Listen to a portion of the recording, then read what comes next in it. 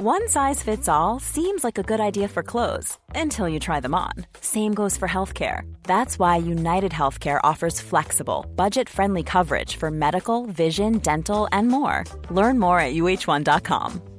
There's never been a faster or easier way to start your weight loss journey than with PlushCare.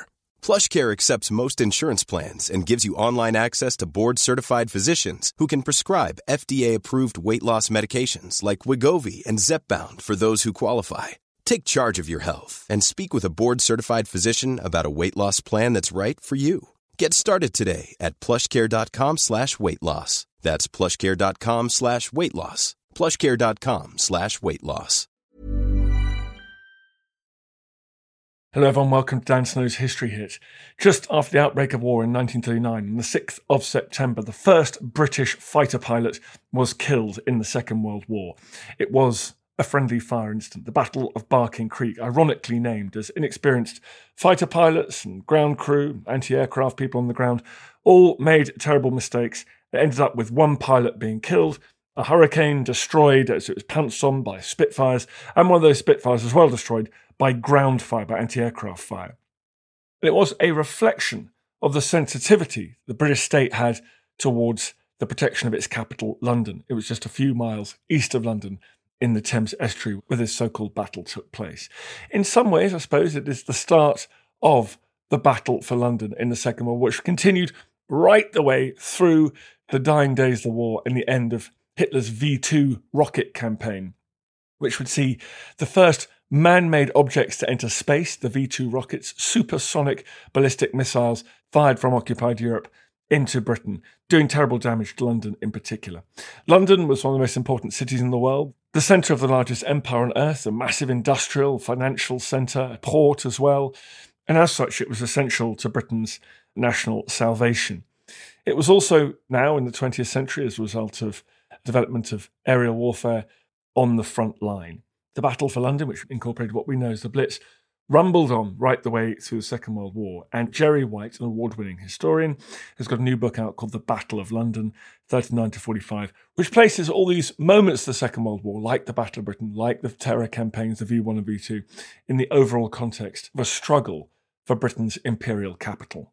It was great talking to Jerry about this, and you can listen to other podcasts about the Second World War or watch TV shows. We've got a TV show about the air war in the Second World War, as well as many about the Battle of Britain, on History Hit TV. If you just type into your little browser, historyhit.tv, you get to the world's best history channel. There's hundreds of documentaries on there, lots of podcasts on there, all without the ads, and many, trust me, about the air war in the Second World War.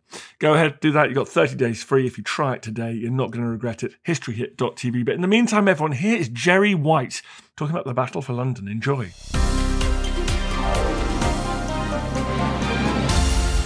Jerry, thank you very much for coming on the pod. Is it helpful? Is it important to think of a distinct battle for London that stretches through the length of the Second World War?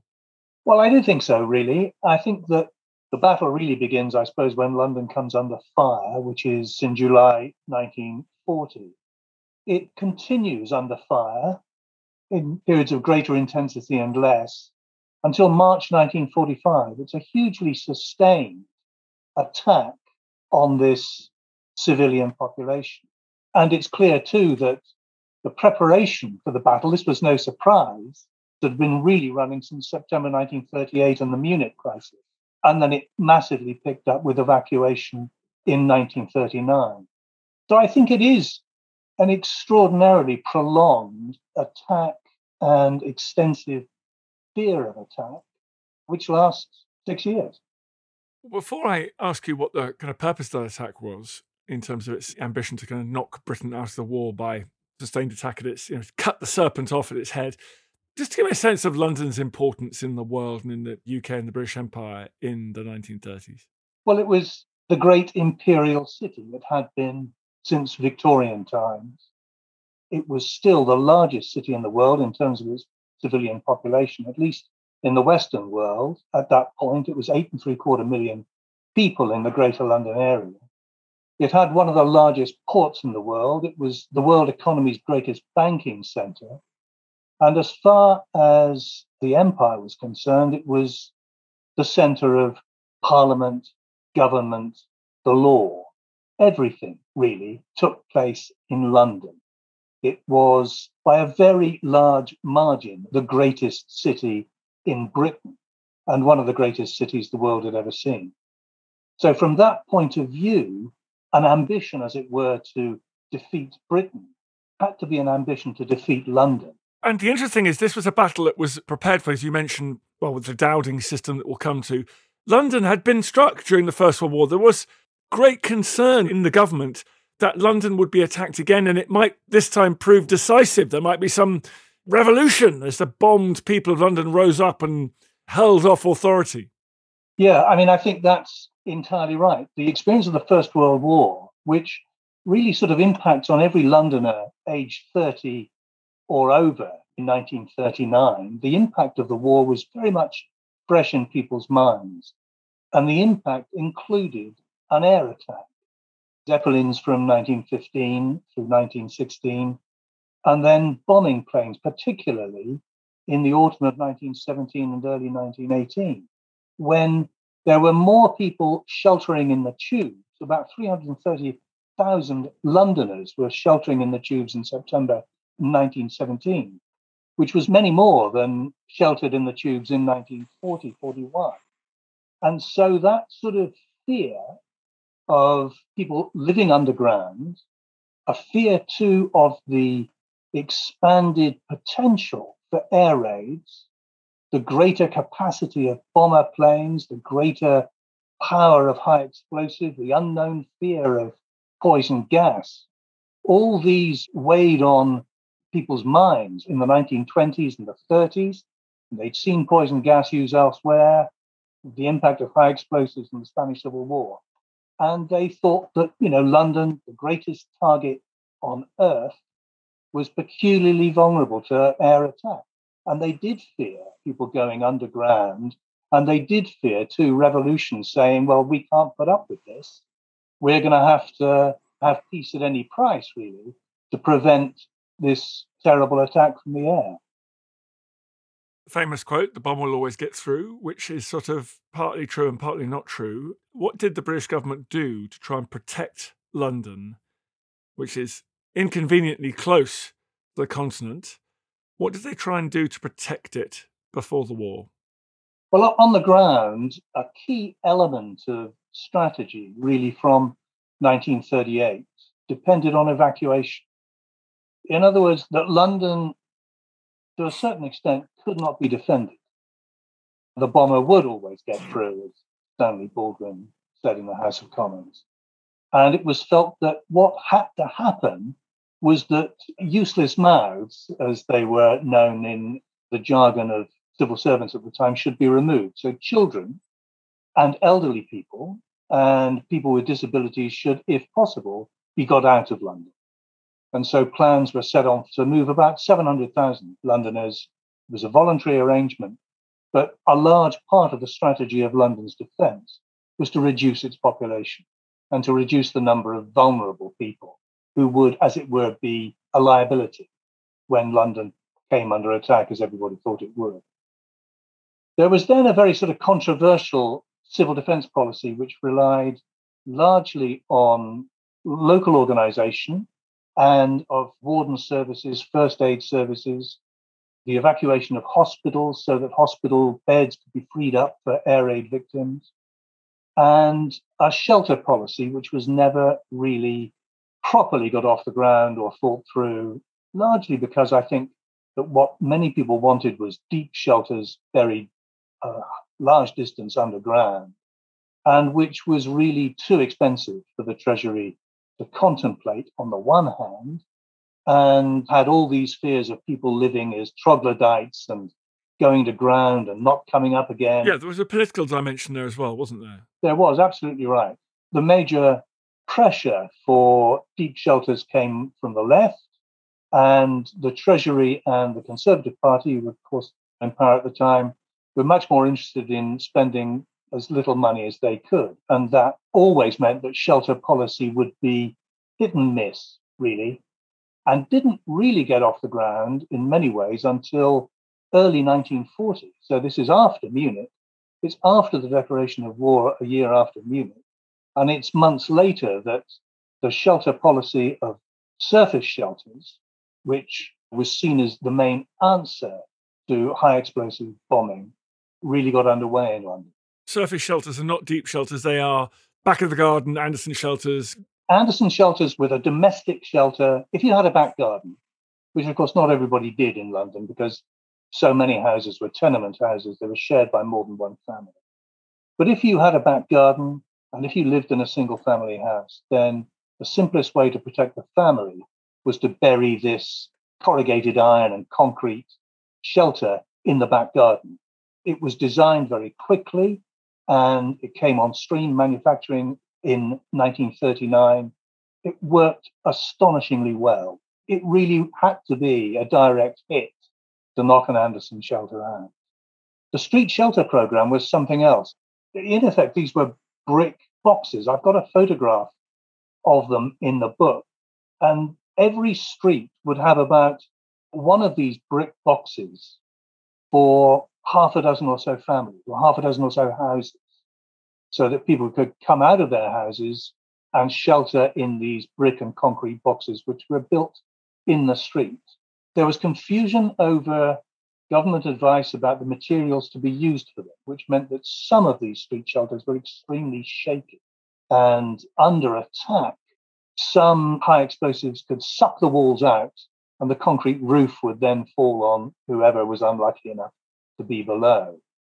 But a strengthening program took place in the street shelter program, and actually street shelters, despite their very sort of poor reputation at the start of bombing, stood up extremely well, and they were London's main resource for many working class areas, which, say, in South London, not great access to the tubes. Many people had their lives saved by these street shelters, which performed well at the end of the war.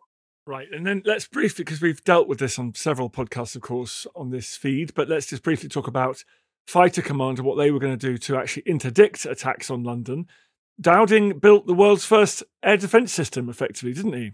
He did. I mean, there had been an air defence system in the First World War as well. So the sort of air defence system and relative sort of air defence from attack had at least a First World War model, which was then expanded, I think, by Dowding. Yes, I should have said, involving radars, observers, integrated air defence, I guess you could say, yeah. And then a massive increase in terms of ground-based ACAC, anti-aircraft guns and so on, which were rapidly enlarged when bombing began in September 1940. And in general, the air defences of London worked well against day bombing, but not so well against night bombing. And of course, night bombing was what confronted London on a massive scale from 7 September 1940. Yeah, and I'm very struck by, we'll come to night bombing in a second, I'm very struck by, I visited most of those RAF airfields. I mean, RAF Hornchurch is in East London. You can see the skyscrapers of London from it, and you're inside the M25. I mean, these were airfields, really, they were London airfields, some of these ones, weren't they? They were. Similarly for West London too, as well as the East. I mean, when you think too of Croydon, which was the first sort of victim of the Luftwaffe in terms of Croydon airfield. I mean, a lot of these airfields were actually within what was then considered to be Greater London, and now, as you say, within the M25. Let's come on to, you mentioned the bombing of Croydon there, so was that July or August 1940, and then Churchill bombs Berlin, and Hitler says, right, we're going to go for London. Is this the critical point? Why does Hitler decide to switch to focus on pounding London in September 1940? I think the argument and the way it was seen by the Luftwaffe is that because of London's unique significance to Britain, it is Britain's nerve centre.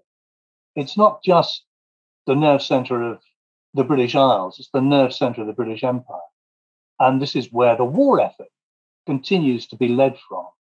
And if some sort of key weakening of London in terms of getting people to rise against the government, of destabilizing London's defences generally, if that can be achieved, then Britain's war effort is massively impeded. That's the rationale for it.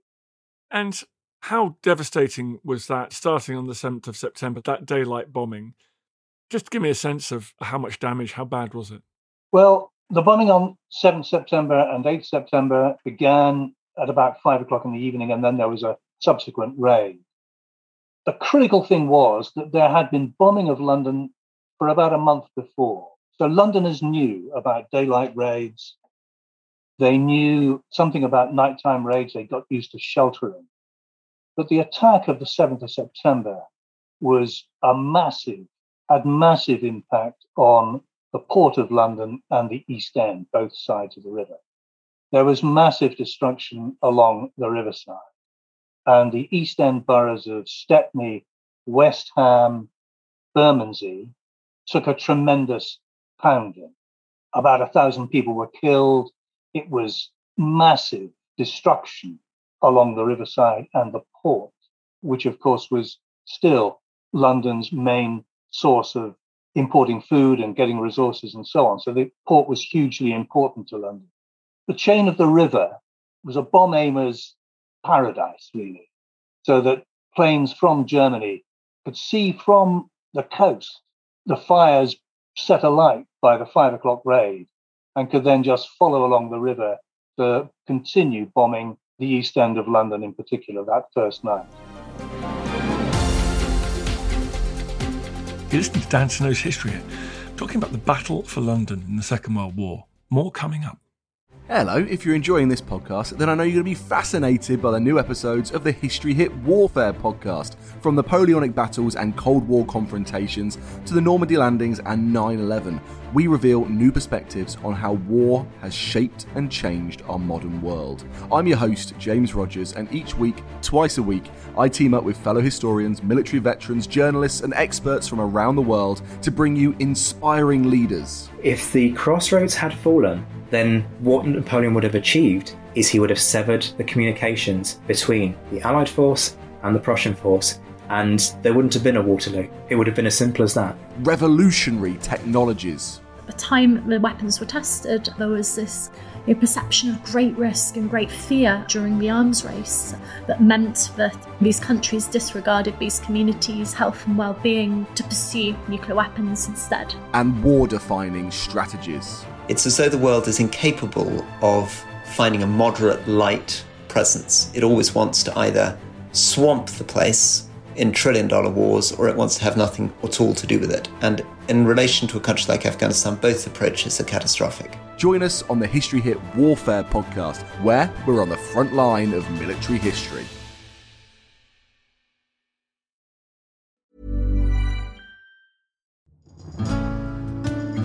I'm Professor Susanna Lipscomb, and on Not Just the Tudors from History Hit, I'm looking for answers to the big questions about every aspect of life in the early modern period. Like, how did the memory of Anne Boleyn continue to influence the court of her daughter, Elizabeth I? How were fairies brought to life on the Elizabethan stage? And how did the arrival of male-only doctors threaten the lives of women? In other words, not just the Tudors, but most definitely also the Tudors. Twice a week, every week. Subscribe now and follow me on Not Just the Tudors from History Hit, wherever you get your podcasts. Many of us have those stubborn pounds that seem impossible to lose, no matter how good we eat or how hard we work out. My solution is PlushCare. PlushCare is a leading telehealth provider with doctors who are there for you day and night to partner with you in your weight loss journey. They can prescribe FDA-approved weight loss medications like Wegovy and Zepbound for those who qualify. Plus, they accept most insurance plans. To get started, visit plushcare.com/weightloss. That's plushcare.com/weightloss. Looking for the perfect gift to celebrate the moms in your life? Aura frames are beautiful, Wi-Fi connected digital picture frames that allow you to share and display unlimited photos. It's super easy to upload and share photos via the Aura app. And if you're giving an Aura as a gift, you can even personalize the frame with preloaded photos and memories. And also remember, when using messaging apps, they shrink the photos. You cannot print those out. You cannot blow them up. This is high quality imagery going to one of the most important people in your life. The Aura app is super easy to set up. It takes about 2 minutes and you're going to love it. There's free unlimited storage, add unlimited photos and videos, and invite as many people as you want to a frame. Right now, Aura has got a great deal for Mother's Day. Listeners can save on the perfect gift by visiting auraframes.com to get $30 plus free shipping on their best-selling frame. That's AURA frames.com. Use code DANSNOW at checkout to save. Terms and conditions apply.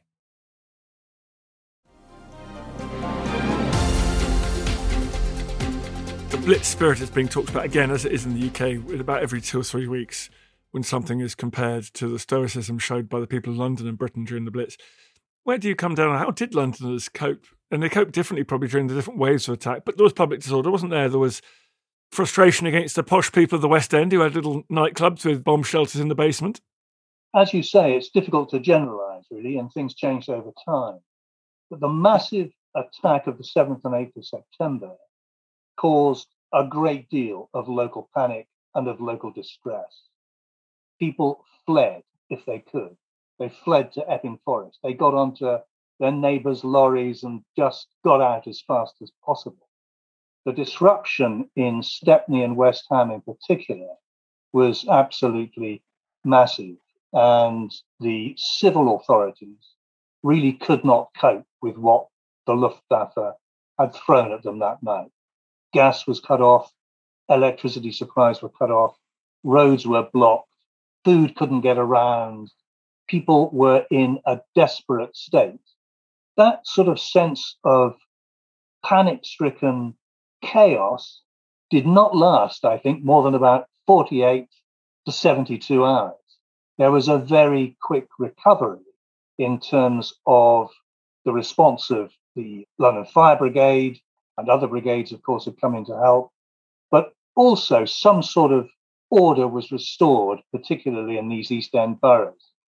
A different sort of response quickly came apparent after about 2 or 3 days, which was a sense of anger, the sort of sense of we have been left to fight this battle alone. These are parts of London where the shelter system was in very great chaos, where rest centre facilities for homeless people had been absolutely underregarded and underplanned for by government. No one expected bombing raids to last all night. No one expected huge swathes of working class housing to be so badly hit that they couldn't be lived in anymore, so that large numbers of people were not casualties ending up in hospital, but were presenting at rest centres because they had nowhere to live. And that sense of anger, a sense of the East End being picked out, the West End not suffering so much. There was indeed bombing in the West End pretty quickly after. But that sort of sense of anger of the East End being left on its own was, I think, very apparent. It was also manipulated by the Communist Party and so on, who had long campaigned for deep shelters. The Communist Party, after all, was supporting Stalin, who at this point was an ally of Hitler. And the Communist Party and others were advocating peace rather than fighting Hitler at this point in time. And the Communist Party generated anger with the West End, struck a real nerve, I think, among East Enders at the time. They could see that there was an inequality of sacrifice in those first nights of bombing after the 7th of September. Did the government get better? What happened to that strain of anger? Did it just rumble on, or did things change? Things changed, I think, from the Communist Party's point of view. The great change was the invasion of Russia by Nazi Germany in June 1941, when immediately the Communist Party line became very different from what it had been before, and they were absolutely supportive of the war effort and indeed were actively suppressing any attempt to criticize the authorities. But in terms of the first couple of months, or between, say, September and Christmas of 1940, the amount of chaos in the East End gradually weakened. The shelters were improved, benches were put in, facilities were put in to help people stay through the night, some sort of ordering of shelters with shelter marshals and organization of things like reasonable sanitary conveniences, water supplies, canteen facilities. Those sorts of things were largely in place by Christmas 1940. It undoubtedly took some time to recover. But when you think about the crisis that London had gone through, particularly in those areas where the bombing was most severe, really, I think the public authorities did a pretty good job in getting things as stable and as safe as they did between September and Christmas 1940. So talk me through the Blitz, what we call the Blitz. Would you call that September to just Christmas? How many nights on the trot was London hit? It was hit 57 nights on the trot, and there was pretty consistent bombing between roughly September the 7th and Christmas 1940. There was then a bit of a lull, and people, remembering Christmas 1914, thought that maybe there was a bit of almost a Christmas truce in terms of the bombing war. But then on the 29th of December 1940 came the tremendous fire raid on the City of London, the second great fire, destroying more of the city than the fire of 1666 had done, wiping out large parts of the city around the Barbican, St. Paul's Churchyard, and so on, and causing not great loss of life, but massive destruction of property and, a huge amount of the city put out of action for the rest of the war, not just for the rest of the war, but well into the 1950s and 60s. And you can see my walk around that particular battlefield on History Hit TV, a documentary I made last year. Anyway, let's keep going, Jerry. Yeah. 1941, there were some extremely severe raids. There was not the sort of consistent night after night bombing from New Year 1941 to May 1941. But the worst bombing raids in the war took place in April and May 1941, the worst of all, the 10th and the 11th of May 1941. Massive destruction. Again, huge numbers of fires, well over 1,000 fires. This time, much more destructive of human life. About 1,800 people killed in one night. These large numbers of people killed in South London, the East End of London again, and also the West End very badly hit.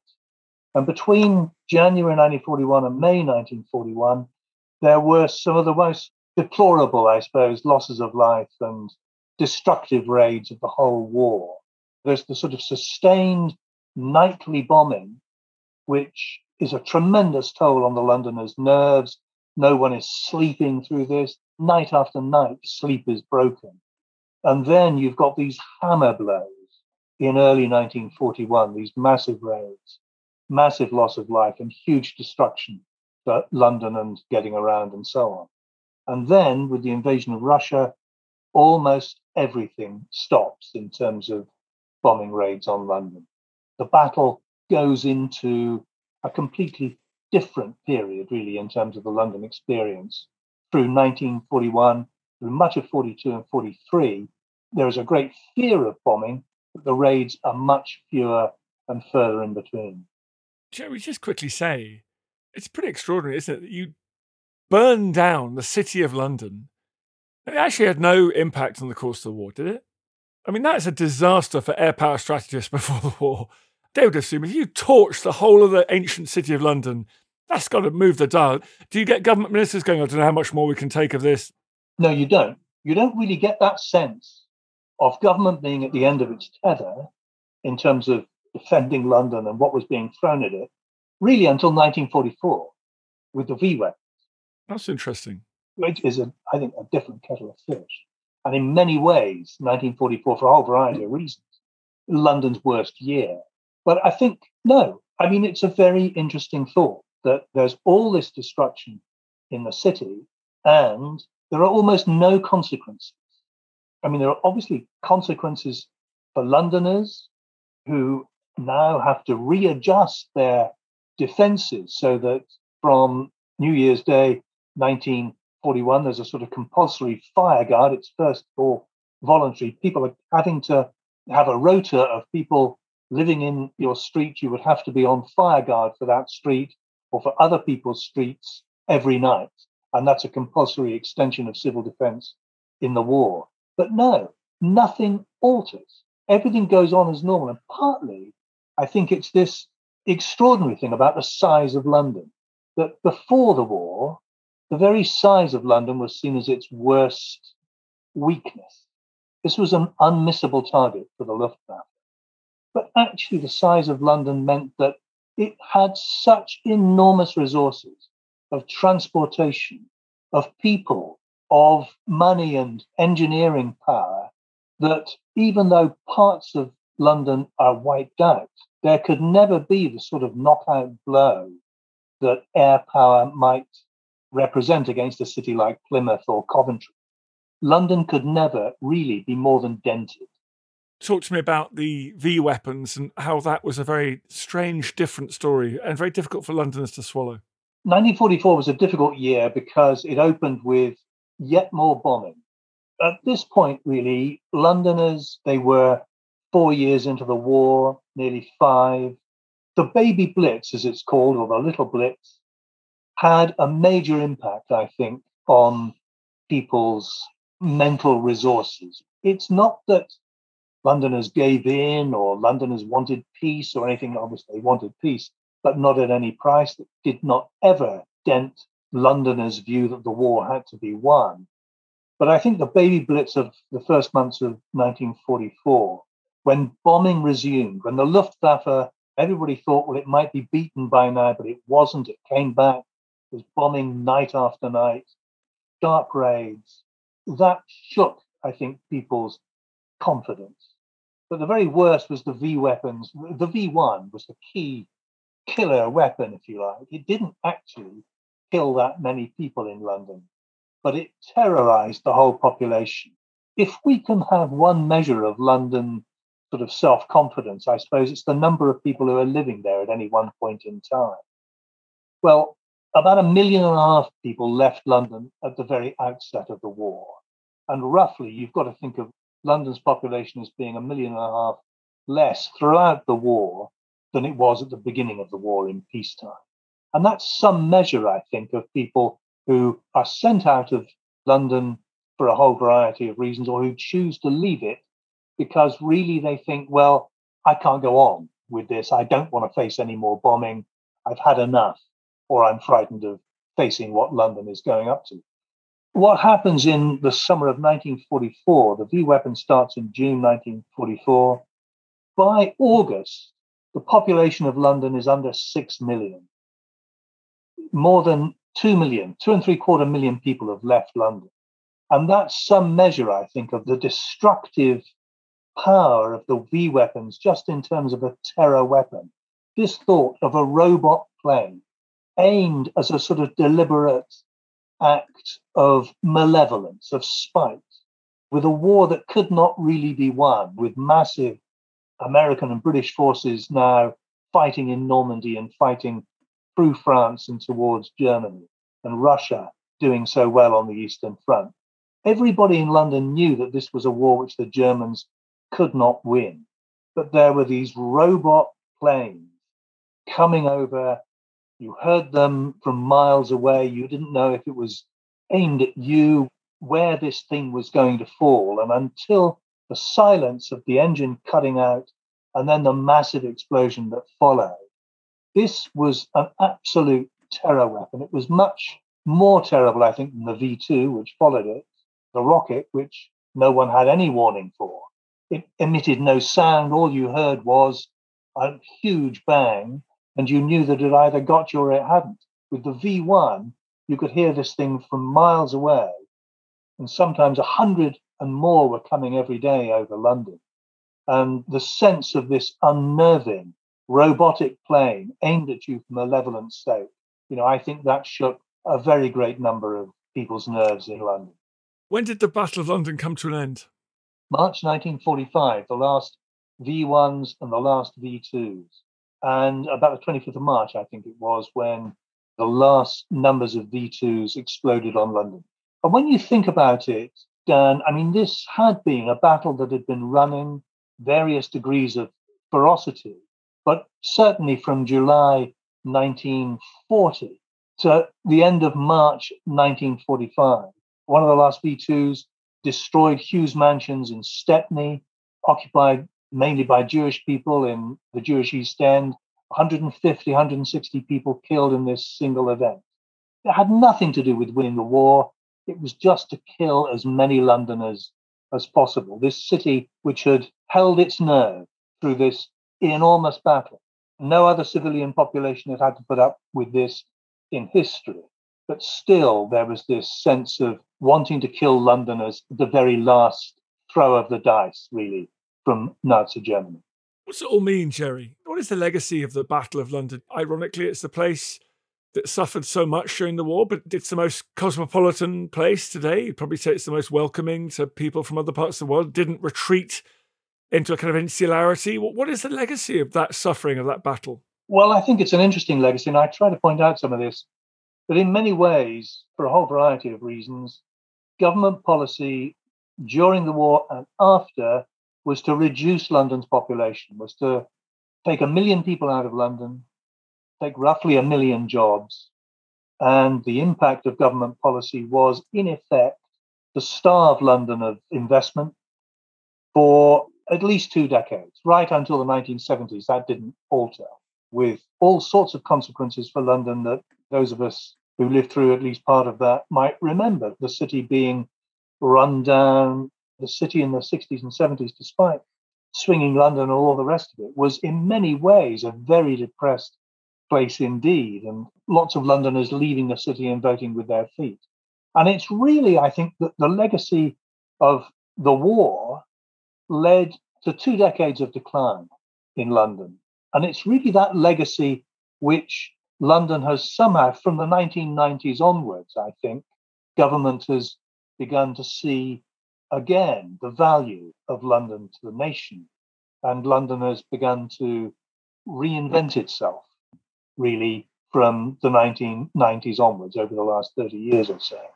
So I think the legacy of the Blitz, there was a great deal of hardship, if you like, or suffering to London that went on beyond 1945 and really, I think, scarred the history of London for the next 20 years. And that had to be made good in some way in the subsequent decades. Thank you very much indeed for coming on, Jerry, and talking about the Battle of London. What's the book called? It's called The Battle of London, 1939 to 45, Endurance, Heroism and Frailty Under Fire. Well, thank you very much indeed for coming and talking all about it. Thank you. I feel the hand of history upon our shoulders. All this tradition of ours, our school history, our songs, this part of the history of our country, all were gone and finished. Thanks, folks. You've made it in another episode. Congratulations. Well done, you.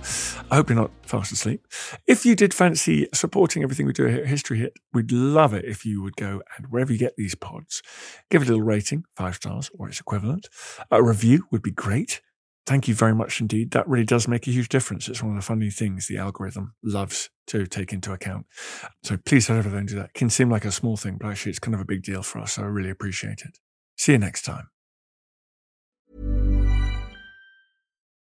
When you need mealtime inspiration, it's worth shopping Kroger, where you'll find over 30,000 mouth-watering choices that excite your inner foodie. And no matter what tasty choice you make, you'll enjoy our everyday low prices, plus extra ways to save, like digital coupons worth over $600 each week. You can also save up to $1 off per gallon at the pump with fuel points. More savings and more inspiring flavors make shopping Kroger worth it every time. Kroger, fresh for everyone. Fuel restrictions apply. Thank you for listening to this episode of Dan Snow's History Hit. Please follow this show wherever you get your podcasts. It really helps us, and you'll be doing us a big favour. Don't forget, you can also listen to all of these podcasts ad-free and watch hundreds of TV documentaries when you subscribe at historyhit.com/subscribe. As a special gift, you can also get your first 3 months for just £1 a month when you use code DANSNOW at checkout.